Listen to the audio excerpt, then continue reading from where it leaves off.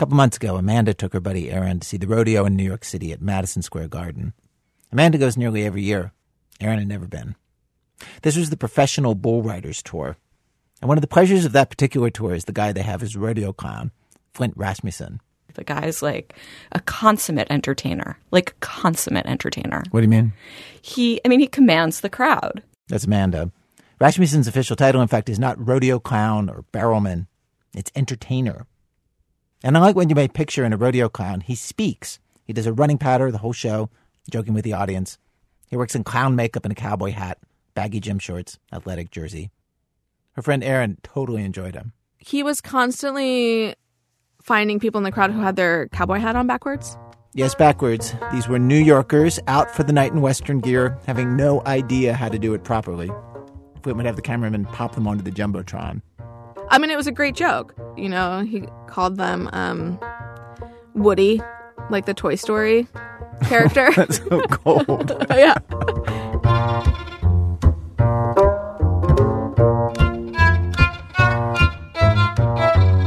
Rasmussen's also an amazing dancer and great physical mimic. He can move like Michael Jackson or Elvis, or, for laughs, a piece of bacon on the griddle. He dances with people in the audience. And in that show at Madison Square Garden, there came this moment. He was out in the audience, moving up the aisles. Here's Aaron. He was dancing with people in the crowd, interacting with them, and a girl in her mid-20s came down to dance, and he visibly got uncomfortable and started backing off and asked the arena if she was too young and if this was appropriate for him to be dancing with her. And what does the arena say? The arena's fine. The girl on the Jumbotron visually gives consent, verbally gives consent, said yes, yes, yes, yes. She was ushering him closer, like as he was backing away. She was like, no, like you can come closer. And he shakes his head and like walks away while she's still like egging him on, but he does not want to cross the line. Remember, please, this is a man in clown makeup and a cowboy hat. Aaron was like, wait, has Me Too made it to clowns? I turned over and looked at my friend, and I was like, you would not have seen this a year ago. Yeah. This is an amazing experience to see how the world is changing, like right in front of your eyes. Now, remember her friend Amanda had seen Flint Rasmussen many times before at Madison Square Garden. And she told me, yeah, in the past, he would dance with a young woman as comedy. Yeah. Like very big, very exaggerated, very physical, like slightly inept. But in general, his shtick with women was like fake flirting. Fake flirting, yeah. And like very like cartoonish, like over the top. And was it... Playful. Playful. And she says, never threatening. Never, ever creepy. And he's like really floppy and, you know, he's this like middle-aged, corny guy wearing like gym shorts. But this was his first show in New York since Me Too. The first show of this year's tour. And once Aaron pointed out to Amanda how weird that moment was with the woman in the aisle, they both were like, maybe he's still finding his way. Maybe he's trying to figure out how a man in clown makeup navigates this new Me Too world. And they both started watching for other moments. And sure enough, at one point, Flint greeted some celebrities in the audience. Miss USA and some other pageant winners. Miss Delaware and Miss New Jersey. Again, here's Aaron. And the Jumbotron went to them, and the rodeo clown asked Madison Square Garden, like, should I go visit them? Should I go, like, see them?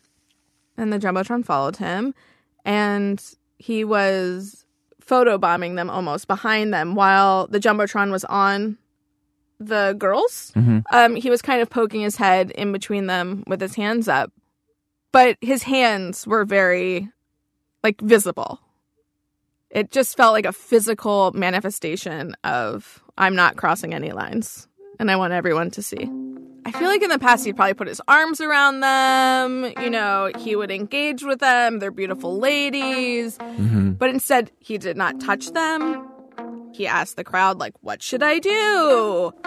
He asked them, what should I do? And it was like a real question. It seemed like a real question. So was it in anguish, like, what do I do? It was more perplexed. Like, what do I do? Yeah, like, what do I do?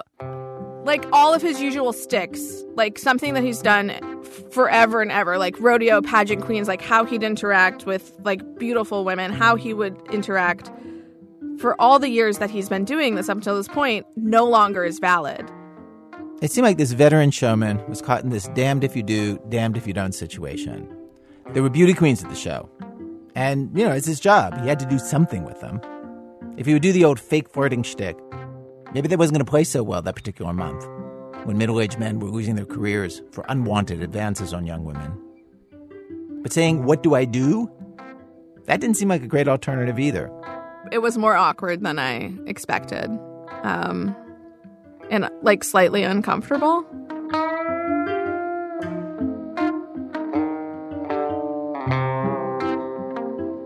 I don't know what to do right now. I remember saying that. I reached Flint Rasmussen when he was off the road and back in his home state, Montana. He does a lot of shows, but Madison Square Garden's a big deal. And so I remember the moment I stopped and said, "I'm not really sure what I can do here." And I kind of put my hands up like, "Hi, you guys." And maybe it's not something I should say in a microphone, but I felt like I had a pretty good rapport with the crowd at that point, and they'd get what I was saying. He told me that, sure, that moment might have looked awkward to somebody in the audience, but he swears he was playing it for awkwardness intentionally. He thought it would play funnier. And he said the adjustments that he made in his performance that night in New York City were not really very big. He's never been the kind of rodeo clown who would mac on women on stage. He's careful to be respectful. When he dances with any woman in the show, he says, it's just not entertaining if there's any whiff that he might be hitting on her. And if someone in their 20s comes down and sees what I'm doing, I don't want to be that creepy guy dancing with the 20-year-old girl. Well, it was the perception of the woman who had seen you before. Like, she felt like in the past, you wouldn't have asked the crowd, like, what should I do? Mm-hmm. Yeah, probably. I may not have said that, honestly. I don't know. Maybe he said, "Hey, let's get a picture and put my arms around him," possibly, which I still will eventually do and still maybe should have. But I think any performer, if it's not on your mind, you have not turned on the television. You are not with it. It is in the back of your mind.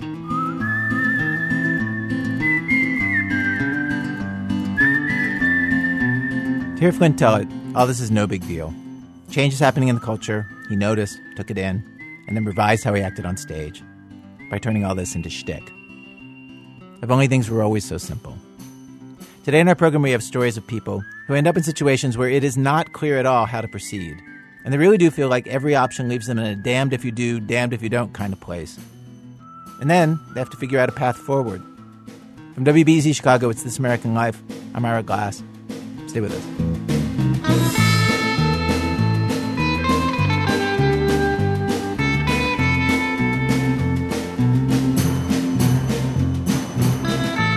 One, the borrowers. So there's this sort of impossible choice that some refugees are going to have to make. And this is something new in the last year or two. And it's happening at one of the biggest and oldest refugee camps in the world. This camp called Dadaab, this vast sprawl of makeshift housing. It's way out in the hot, arid plains of Kenya. Just under 250,000 people live there. Most of them fled civil war and famine just across the border in Somalia. As you probably know, we're in the middle of the largest refugee crisis since World War II. The Trump administration has pretty much stopped resettling refugees from this camp and from lots of places to here in the United States, even people with life-threatening illnesses. But the U.S. does give food. There's bipartisan consensus in Congress on this. We are the biggest donor by far to this camp, and in general, around the world, no other country is even close. Though in recent years, other countries have cut back, and food supplies are just not keeping pace with the number of people who need food. Which brings us to the impossible choice that refugees are having to make at this camp in Kenya. It begins with food.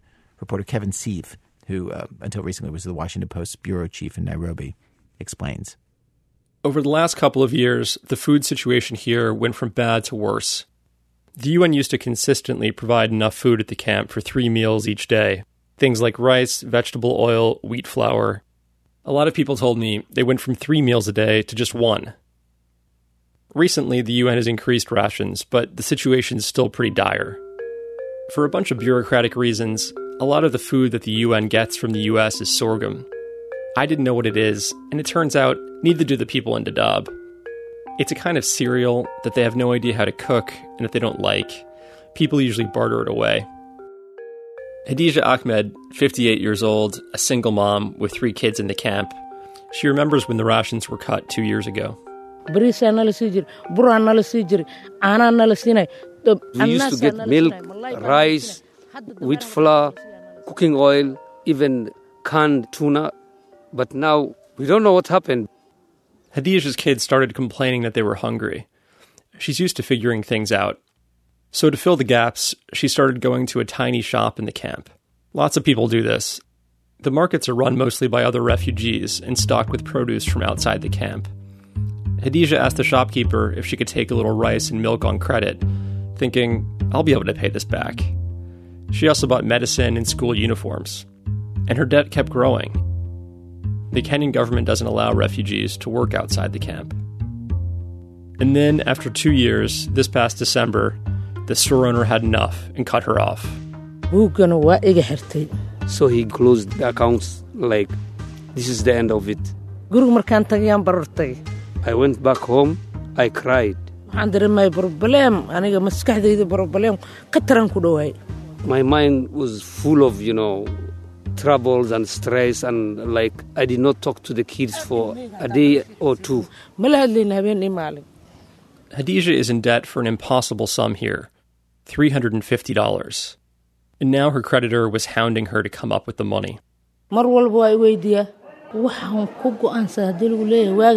He keeps on asking me, why don't you pay my debt? Do you want to run away with my debt? Are you refusing to pay my debt? Busting my brains, how nagging it is. The guy who owns the shop is named Abdi Noor. Hadija says he came by her house with a Kenyan police officer and threatened to arrest her. She knew it could get even worse than that. People are often beaten up or killed over personal disputes. There was only one solution left. The UN does have a program that will give you money, more money than most of the refugees here have ever seen. But it comes with a crazy catch. You have to return home to the country you fled.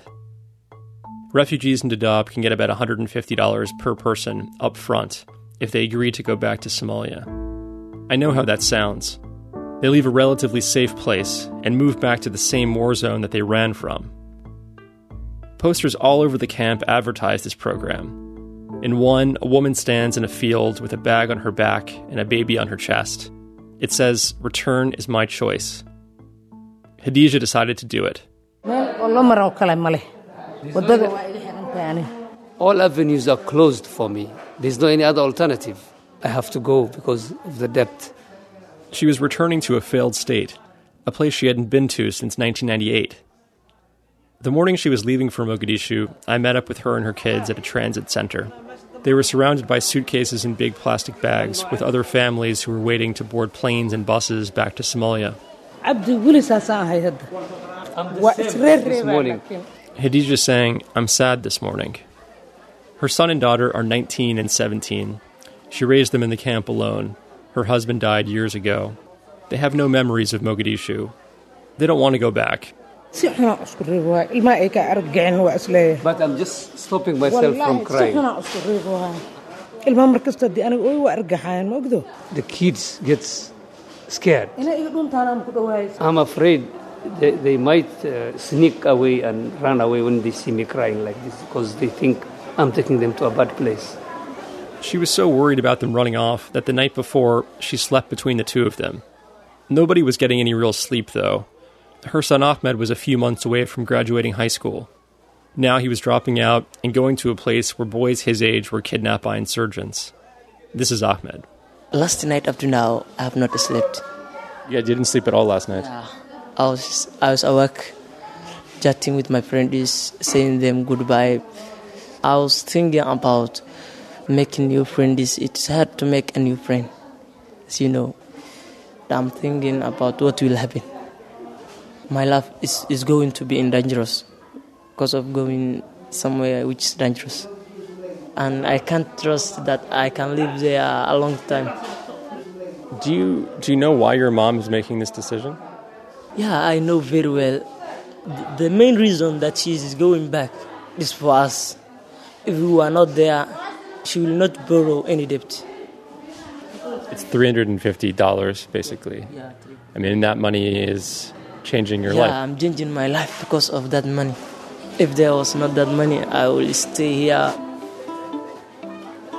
Ahmed kept telling me how guilty he felt. He said Hadija was a good mom. When he asked for shoes, she bought them. When he was hungry, she fed him. He never thought about how she was paying for everything. He was a kid.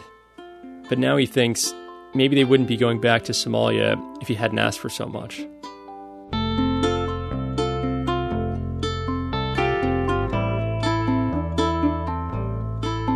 I'd met creditors like the one who loaned money to Hadija.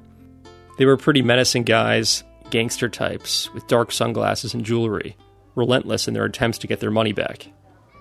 At one point, after talking to Hadija for a while, I was off talking to my interpreter, and he said, "Hey, her creditor, the store owner, he's here with her."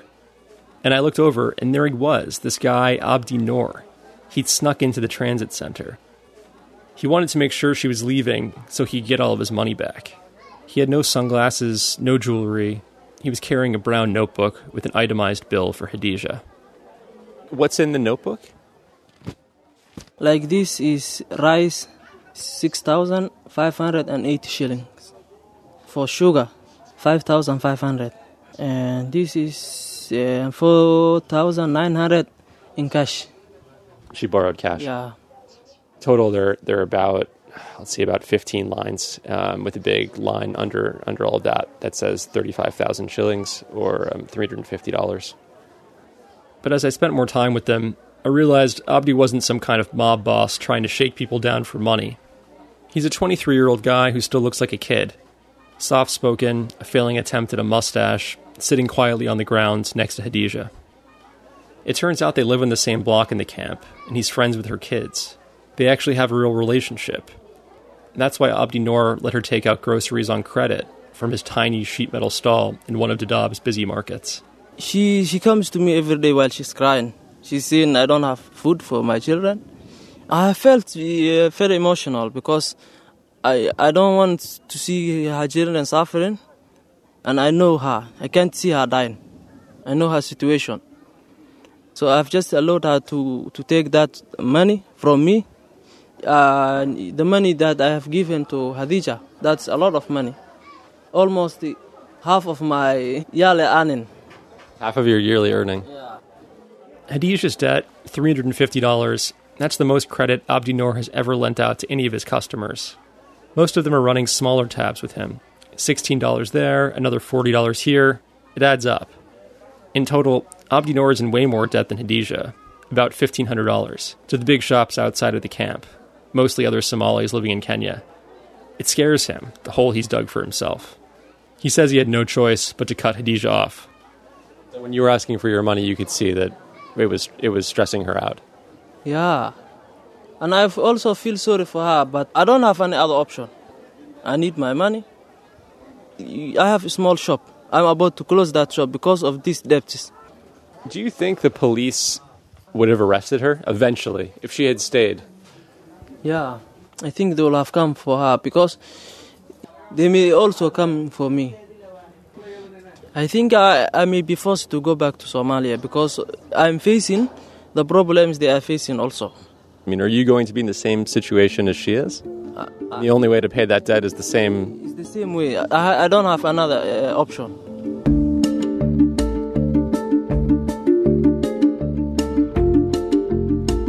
People all over the world risk their lives in boats and with smugglers to try to get refugee status. But you can give up refugee status too. There's a name for the process: deregistration. I followed Hadija and her family through the process. They're taken from table to sign forms and to give their fingerprints, a conveyor belt of bureaucracies. Okay, so now Hadija is coming. Hadija Ahmed. Please, your family. So her fingerprints are being taken now. Wait. Let me try this. He's applying the ink on the machine.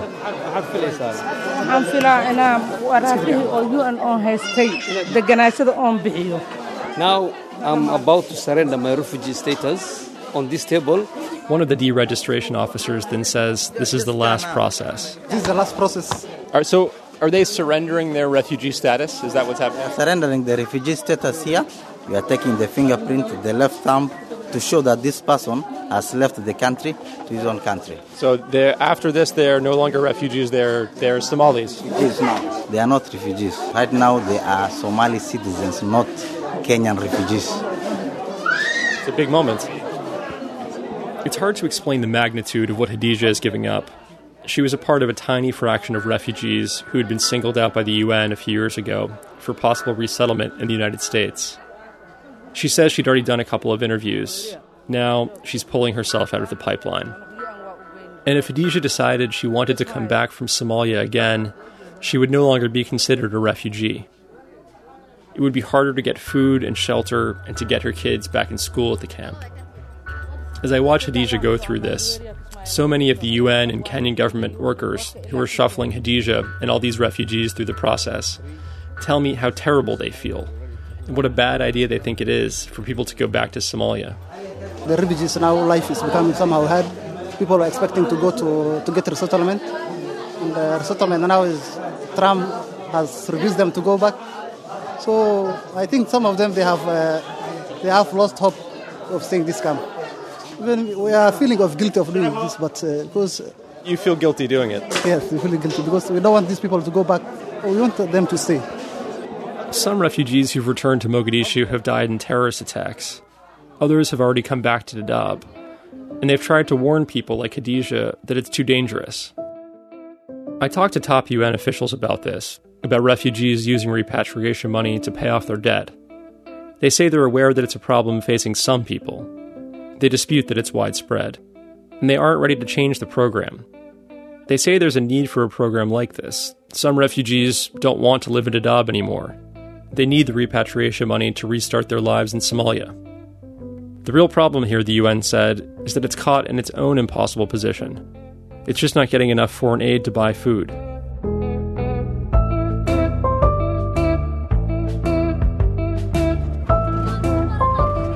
Later, we all got on a pink bus with yellow stars on the windows and took the bumpy road out to the airstrip.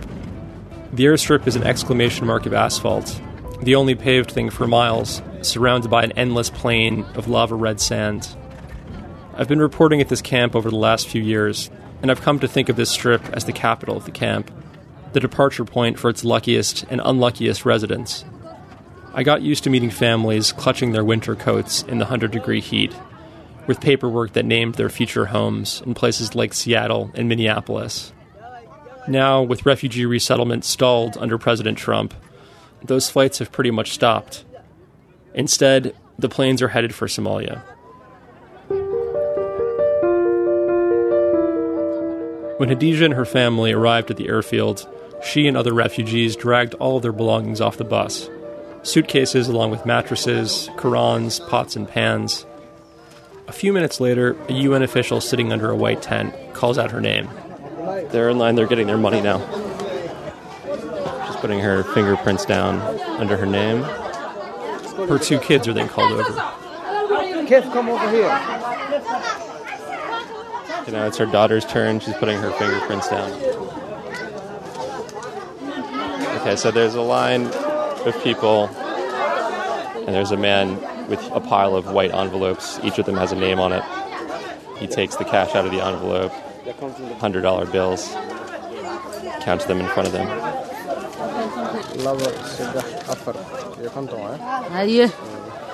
You see, he counted $450, and he's handing it now to Hadija. They're giving her the repatriation money right here in cash, 400s and a 50 in U.S. bills.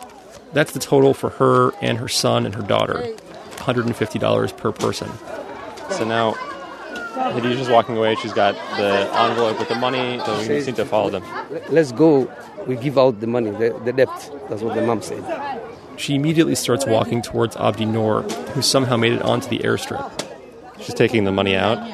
She just handed it to Abdi Noor in the white envelope. She did this right in front of UN officials who are here to oversee this process that the UN calls voluntary repatriation.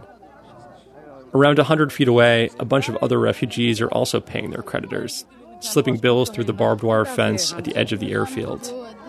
Everywhere I looked, people were settling their debts. For the moment, Hadija stood alone. So you had, in your hand, you held the money for 30 seconds, and then you had to give it away.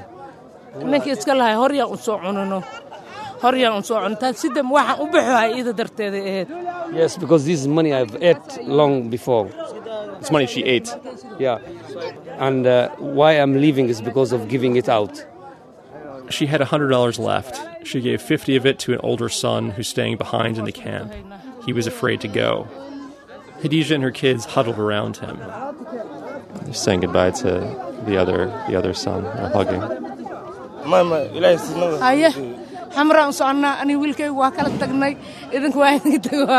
We are leaving now. I'm leaving my son, and I will leaving you guys to say bye.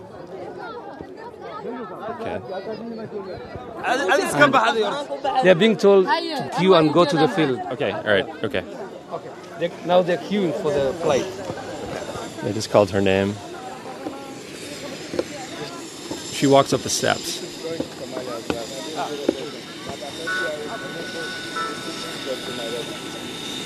All right, they're pulling up the steps.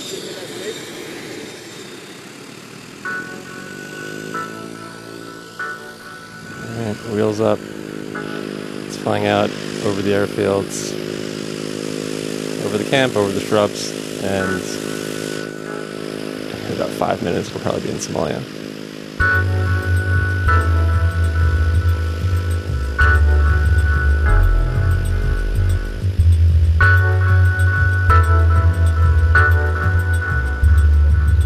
Abdi Noor looked on as Khadija and her kids, his friends, flew away.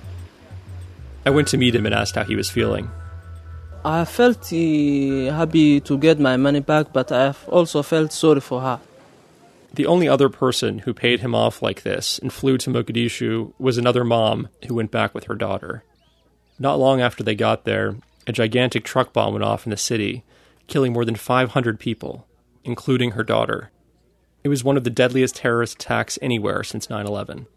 After the bomb blast, I felt very emotional because I think she didn't deserve. I've followed returnees back to Mogadishu. I've seen the massive, impoverished displacement camps where they end up, many of them partially controlled by Islamist extremists. They're way bleaker than Dadaab. So when do you think you have to make your own decision? I don't have a deadline, but I think it's not far. It's not far. I'm thinking about it right now. It may be next month or... Really? Like you might have to go back pretty soon? Yes, I think so. And today, I mean, you saw the plane leave. That's the same plane that you would take if you went back.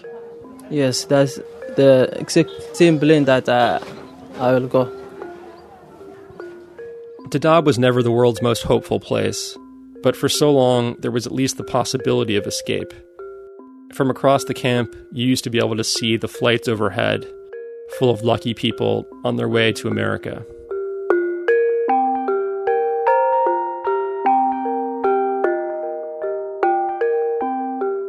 Kevin Seif. He's a foreign correspondent for The Washington Post. Thanks to his interpreter in Kenya, Abdi Hussein. The United Nations World Food Program needs $8 million a month in donations to support all the refugees in Kenya. They never, ever get that much. If you personally would like to help and get at least a bit more food in there, they do take donations from people, not just from governments. Go to WFP.org. Again, that's like World Food Program, WFP.org. Coming up, a parent desperate to help her kid has only one option through a perverse loophole in the law, but does she dare to use it? That's in a minute from Chicago Public Radio when our program continues. It's This American Life. I'm Ira Glass. Today's program, Damned If You Do. Stories of people faced with options where all the options are bad. We've arrived at Act 2 of our program, Act 2. We must destroy this family in order to save it. So Aileen and her 19-year-old son Noah, they are not agreeing about some of the big issues, like, for instance, death as it occurs in Star Wars movies. We don't even know that he's dead. Wait, Luke? We don't know that he's dead. They say that all the time. When a Jedi evaporates, the same thing happened with Yoda.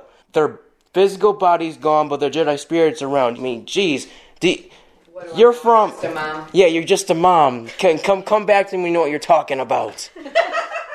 They live in the Chicago suburbs, have 2 dogs, go on vacations to Florida, get along well enough, as you can hear, but it took a while to get there.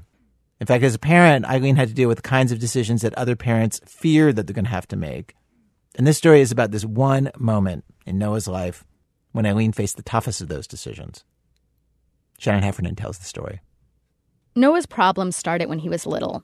He'd throw fits, like not standard kid fits, shrieking, kicking, completely uncontrollable, for hours. He would run from one end to the other down this hallway, and he would literally bounce himself off a wall. Like he needed that pressure on him to stop his impulses. His diagnoses started when he was around 5. ADHD, obsessive-compulsive disorder, oppositional defiant disorder, mood disorder. He pulled out his own hair so he had bald patches on his head. But Eileen's a nurse, has a calm, can-do attitude in emergency situations. Blood and guts is a matter of routine. So she found solutions, like pillow therapy. She put a pillow over Noah and lay on top of him. The pressure calmed him. By the time he was in kindergarten, doctors had put him on a bunch of different meds. Noah asked why he had to take them. Eileen was like, no problem, and she explained. I sat down with a piece of paper and crayons or markers or something, and I said, look, this is what a normal brain looks like. See how all the pathways connect? Your brain tried to form right, but your brain is kind of like a bowl of spaghetti. Sometimes the connections are there, and sometimes there's a blockage, and then it had to grow a different way. So when you're having issues, your brain is trying to make it go through here, and then it gets blocked. And that's why you have to take medication. Still, they constantly had to change his meds. Sometimes it seemed like nothing worked. As Noah got bigger, his outbursts got scarier. When he was about 10 at Easter brunch, Noah showed up in the doorway with a carving knife and said he was going to stab himself. When Noah's family couldn't get the knife away from him, they called 911. The cops got the knife away, and the paramedics took him to the emergency room. Eileen started finding knives hidden under the couch. She worried what Noah might do to himself. She also worried about her daughter, Bridget. She's 7 years younger than Noah. In middle school, Noah would go into these rages, throw things, shove furniture. He never hurt her, but it was scary. Eileen would tell Bridget, go in the car and lock the door. Because I knew I could still see her. She was safer in the car. He couldn't get in the car. And then I would go in the car as well at some point. And then he'd be outside the car screaming, yelling, and pounding on the car. Noah's 19 now.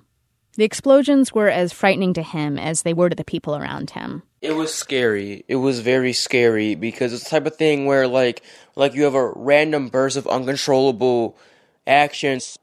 When he began to calm down, it was like waking up from a nightmare.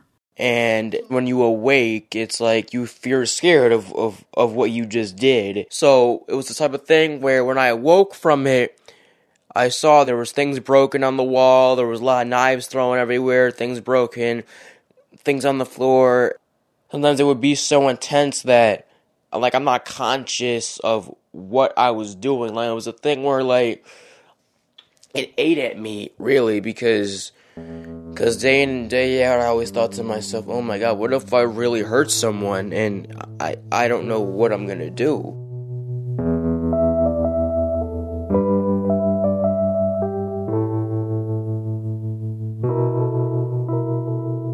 Eileen met Noah before she was actually his mom. She was a neonatal nurse working the night shift. He was a preemie, only 1 pound, 7 ounces. He had drugs in his system from his birth mom. She disappeared on him, left him at the hospital. Child welfare workers said he'd be hard to find a home for because he was so medically fragile. They said he would probably end up in a special kind of nursing home for babies. That broke Eileen's heart. And so she decided to adopt him. She was single, she didn't have a lot of money, and she knew Noah needed lots of help. But she thought, I've always wanted to be a mother. I'm a nurse. Who better than me? She borrowed a car seat and crib from a friend, filled up all the necessary paperwork with DCFS, the Department of Children and Family Services, and took Noah home. When he was a baby, Eileen brought him everywhere with her. He was easy. But as he got older and started having these meltdowns, she says her friends and family stopped inviting them over. She calls mental illness a no casserole disease. If your kid has cancer, people show up on your doorstep with casseroles. If your kid is hospitalized with mental health, everybody runs away. From the time he was 5, Noah sometimes wound up in the hospital for psychiatric care, sometimes for weeks at a time. Remember, Noah had been abandoned by his biological parents as a newborn, so Eileen always reassured him that she wasn't going to leave him there. Yeah, I always would promise him, yes, I'm coming back. I promise I will not leave you. I've said that, his whole life, that I'm not going anywhere. You're stuck with me. By the time Noah reached high school, Eileen estimates he'd been hospitalized 30 times. She says police and paramedics knew them by name. That's how much she called 911. Noah's doctor started saying they had to stop dealing with his illness in crisis mode. He should go to residential care, a facility, get 24-hour supervision, live there for months at a time. Social workers said the same thing. The kind of intensive services Noah needed if he wanted to stay at home, they were too expensive for Eileen, for most people. But Eileen wasn't sure about residential. She couldn't stand the idea of Noah being in an institution. But she worried if she didn't do something soon, he'd end up in juvie, or he would hurt himself.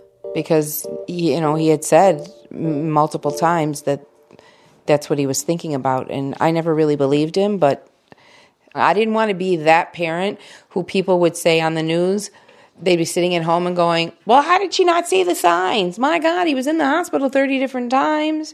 How did she not know? I wasn't going to be that person that didn't try every single thing they could. Better off that he's mad at me than he's no longer here. Well, I was more than mad. I was beyond mad. For a time, I hated everybody for a time. But looking back, I did do some very bad things, some of the stuff I told you about, but I'm not going to say it on live radio because I don't want to be perceived as a monster. But, I did very, very stupid things. Eileen started calling around to residential homes, but none of them had an open bed for a kid on public aid, which was Noah's situation. She considered paying for a residential place on her own. But when she did the math, it came out to about $100,000 for 6 months. There was no way she could afford it.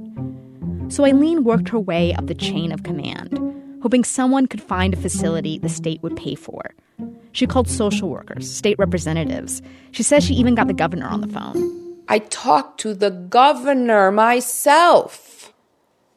He got on the phone and said, hi, this is me. I had literally 3 minutes with him. That didn't really lead anywhere.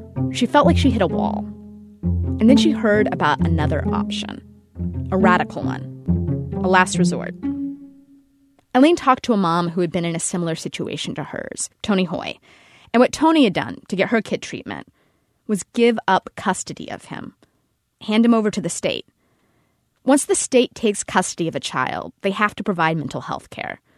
It's a perverse legal loophole that exists in a bunch of states. It's called a psychiatric lockout. It's meant to ensure that kids who are abandoned by their parents end up with the care that they need. But instead, desperate parents like Eileen are using it as a last-ditch effort of making sure their kids get treatment. It's called a lockout because it's as if the kid has been locked out of their house. Some child welfare workers even tell parents to do it. It's called lockout coaching. The way it would work is, the next time Noah was hospitalized, Eileen would refuse to pick him up and bring him home. Eventually, the state would take custody of him and pay for him to live in a residential facility. And that was it. Technically, it was easy. Emotionally, of course, it was much harder. Was there any part of you just that had an emotional reaction to the idea of giving up custody, that just felt... Absolutely, because I've been fighting for him my whole life. And I promised him I will never, ever, ever, ever give you away. Ever. Tony actually advised Eileen against it. She had done it and regretted it. Eileen felt like she was stuck between two terrible options. Give up custody and get Noah into residential care, or keep custody and try to deal with the threadbare services they had now, which felt like failing Noah, endangering him even. You don't sleep. You just try to think, okay, is this my only choice? What could be the worst that could happen? Could it be any worse than what you're living right now? Eileen was on the fence, so she didn't mention it to Noah. She didn't want to create more stress for him if it wasn't going to happen. Then, when he was 14, Noah had 2 back-to-back episodes. The first one landed him in the hospital for 5 days. The second one started after he'd only been home for a few hours. Eileen and Noah got in a fight over the car keys. Eileen says she doesn't think Noah was trying to hurt her, but the struggle got physical, and she got scared. It was one of those times Bridget wound up hiding in the car. Eileen called 911, and the paramedics took Noah back to the hospital. I knew I couldn't bring him back home. Poor Bridgie, you know, I mean, you look at your other child, and they have to lock themselves in a car. And it's not like I'm choosing one child over the other, but when you have two kids, you have to make them both safe. And that was when she decided to do the lockout. She thought she'd only lose custody temporarily, only while Noah needed residential treatment, so the whole thing would be short-term. What she didn't fully grasp at the time was that some parents go years without seeing their kid when they do a lockout. Some parents lose custody of their kids permanently.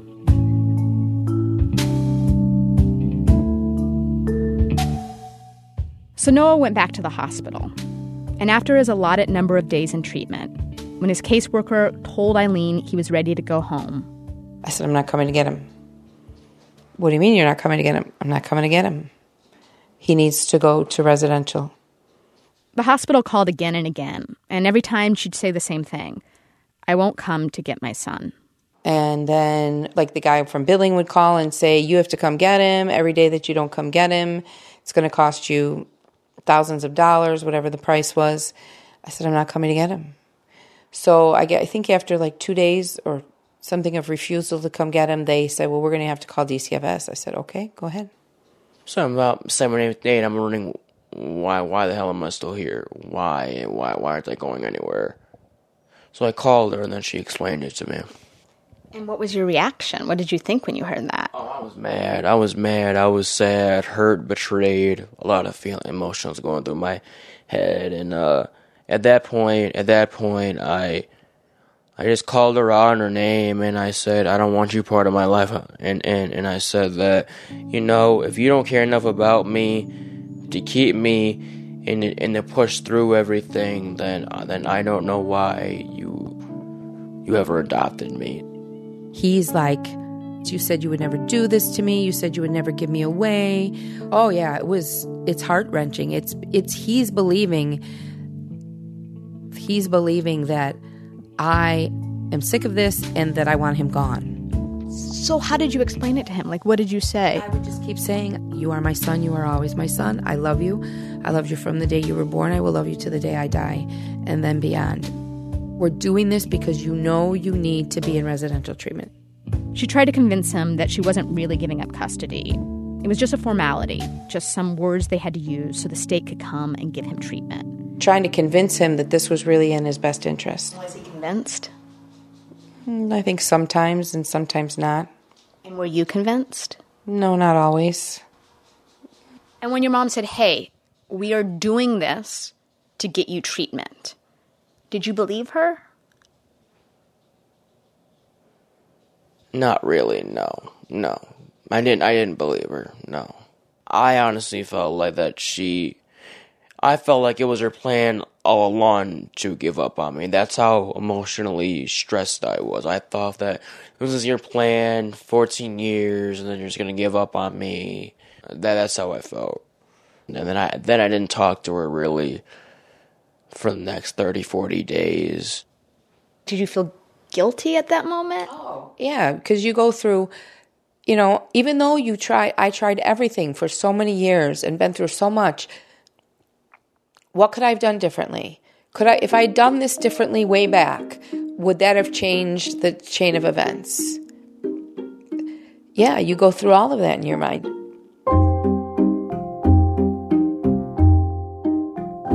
For weeks, Noah sat in the hospital, and Eileen didn't visit him.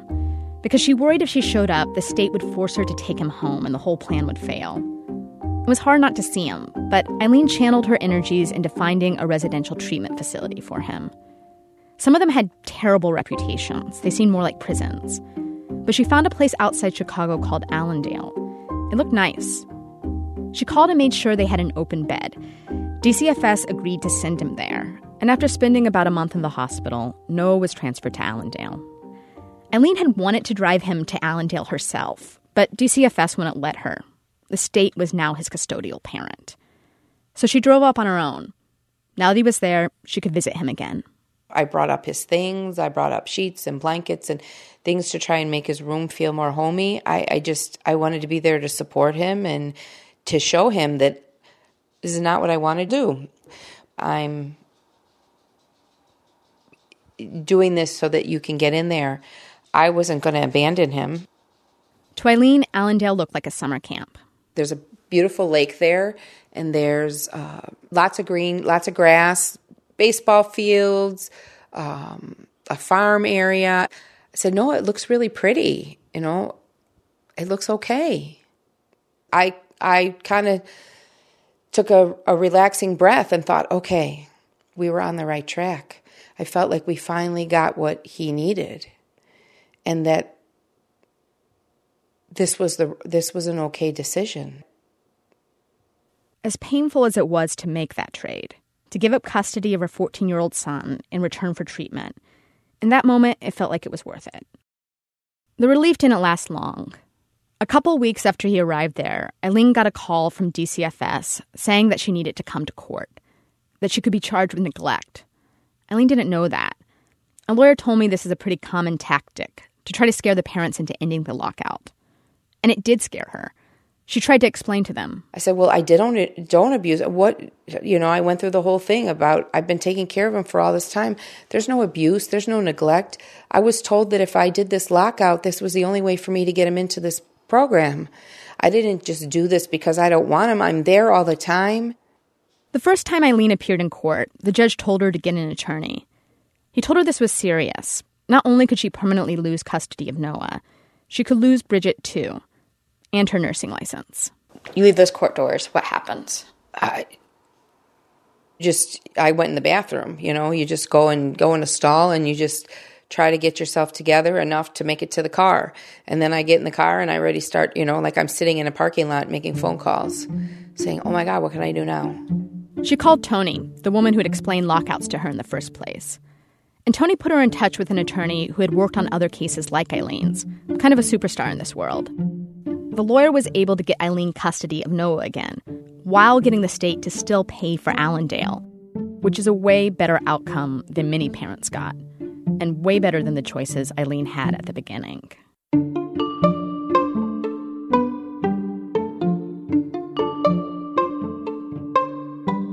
In 2015, not long after Noah went to Allendale, Illinois implemented a new law that was supposed to keep lockouts from happening, but it hasn't really worked. In 2016, DCFS got 173 psychiatric lockout calls. This whole thing could probably be avoided if we did what basically everyone, DCFS workers, mental health policy wonks, activists, say we need to do. Provide kids like Noah with services in the home. The earlier, the better. It would be expensive, but then, at least in most cases, we could avoid this whole weird thing of lockouts and sending kids to live in institutions.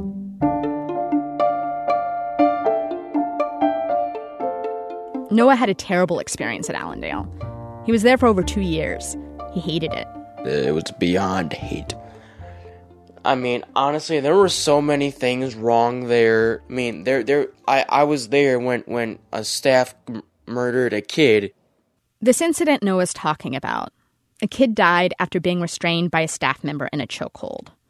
The man was charged with involuntary manslaughter, not murder, and eventually pled to the lesser charge of obstruction of justice. Allendale, by the way, says they put procedures in place to make sure this kind of thing never happens again. Eileen says it's only in the last few months that her relationship with Noah has recovered. Now they give each other crap in a loving way. Now, most of the time you are right. Most of the time you are right.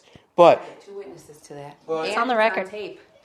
But for the times that you are wrong, I wait for it.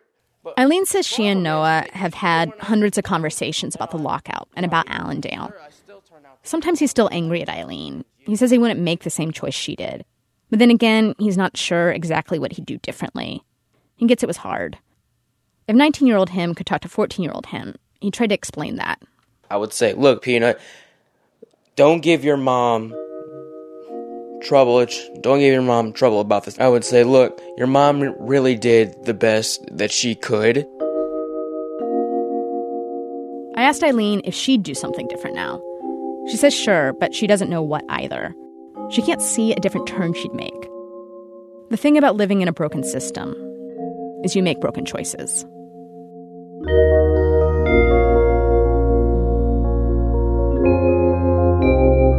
Shannon Heffernan. She's a reporter at our home station, WBEZ Chicago. Act 3, Amr Khani.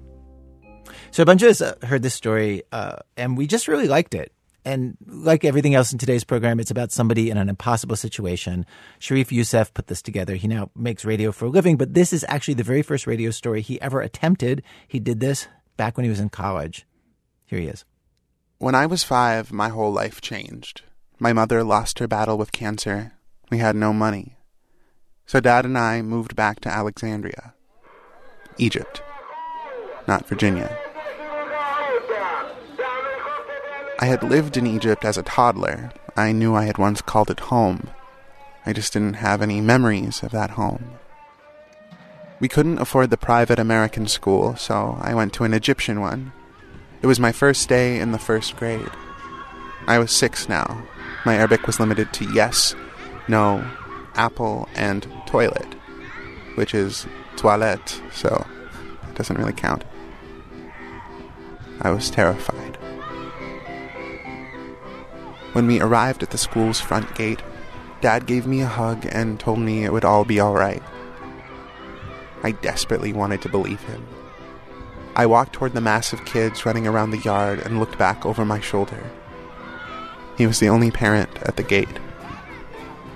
He waved and gave me a thumbs up. I waved back and turned before he could see the tears roll down my face.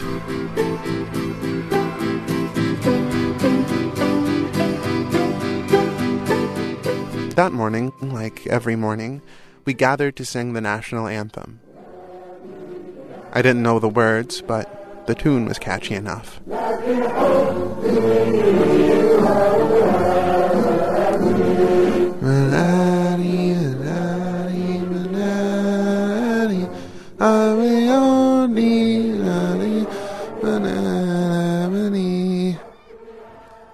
I could feel my classmates pointing and laughing behind my back, whispering, Amr Khani, Hoa Amr Khani.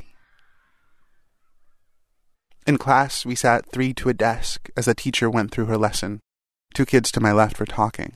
The teacher, Miss Mona, I think her name was, turned from the board and called them to the front. They went and instinctively, if reluctantly, put a hand out in front of them. Miss Mona grabbed a ruler from her desk and brought it down on each hand. At this point, I distinctly remember thinking, oh, or whatever the 6-year-old equivalent is. Fast forward a couple months. I was picking up the language quickly. I think I was doing better in Arabic than most of my classmates, actually. I was even getting used to the kids being hit, though it never failed to grate my nerves to see it happen. In my religion class one day, the teacher asked us all to show him the questions we were supposed to do for homework. He didn't assign us any questions. Everyone stand, he said, as he picked up the ruler lying on his desk. We did. He wound his way through the aisles, starting on the left side. I was on the right. Show me. He stopped to read. Good. Wait. How the hell did that kid know we were supposed to do these questions? Did I miss him saying it, or was he just some sort of overachiever? Show me. I didn't do it, replied another kid. My palms were sweating.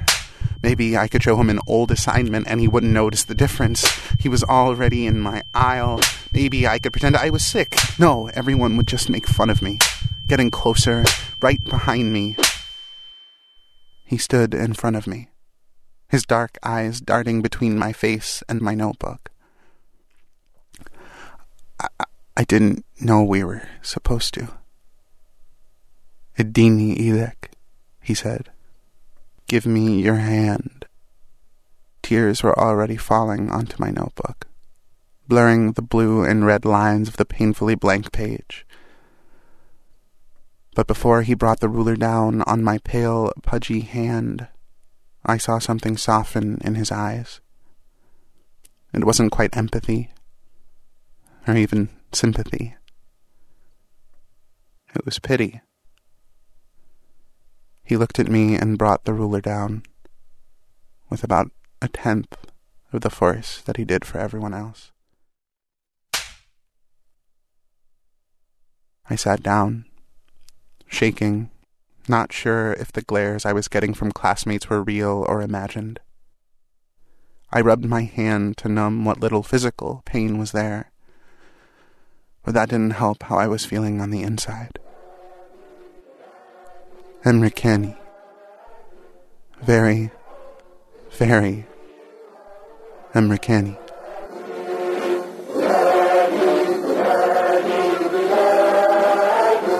Sharif Youssef. He's the technical producer at the great podcast 99% Invisible.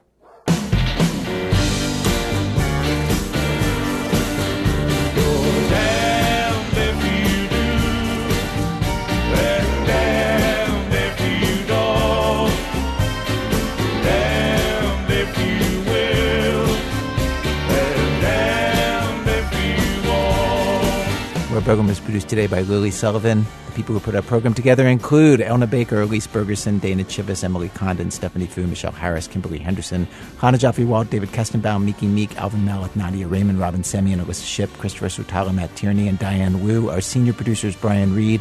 Our managing editor is Susan Burton. Special thanks today to Yusef Abukar, Mike Onyego, Heather Crows, the video team of professional bull riders, Kate Kahan and Rob Wodebor at WBEZ, Neil Skeen, Mohammed Youssef, and Allison McCabe. Our website, thisamericanlife.org, where you can listen to every show we've made, more than 600 episodes for free. And as of this week, you can also find us on Instagram. Yes, we really jumped on that bandwagon. We waited 8 years to see if it would catch on. Our use of their name is the same as on Twitter, This Amer Life, or just search us, okay? You'll find us there. This American Life is delivered to public radio stations by PRX, the Public Radio Exchange. Thanks as always to our program's co-founder, Mr. Troy Malatino. We saw a puppet show this week. Said the puppeteer was definitely substandard. His hands were very, visible. I'm Ira Glass. Back next week with more stories of This American Life.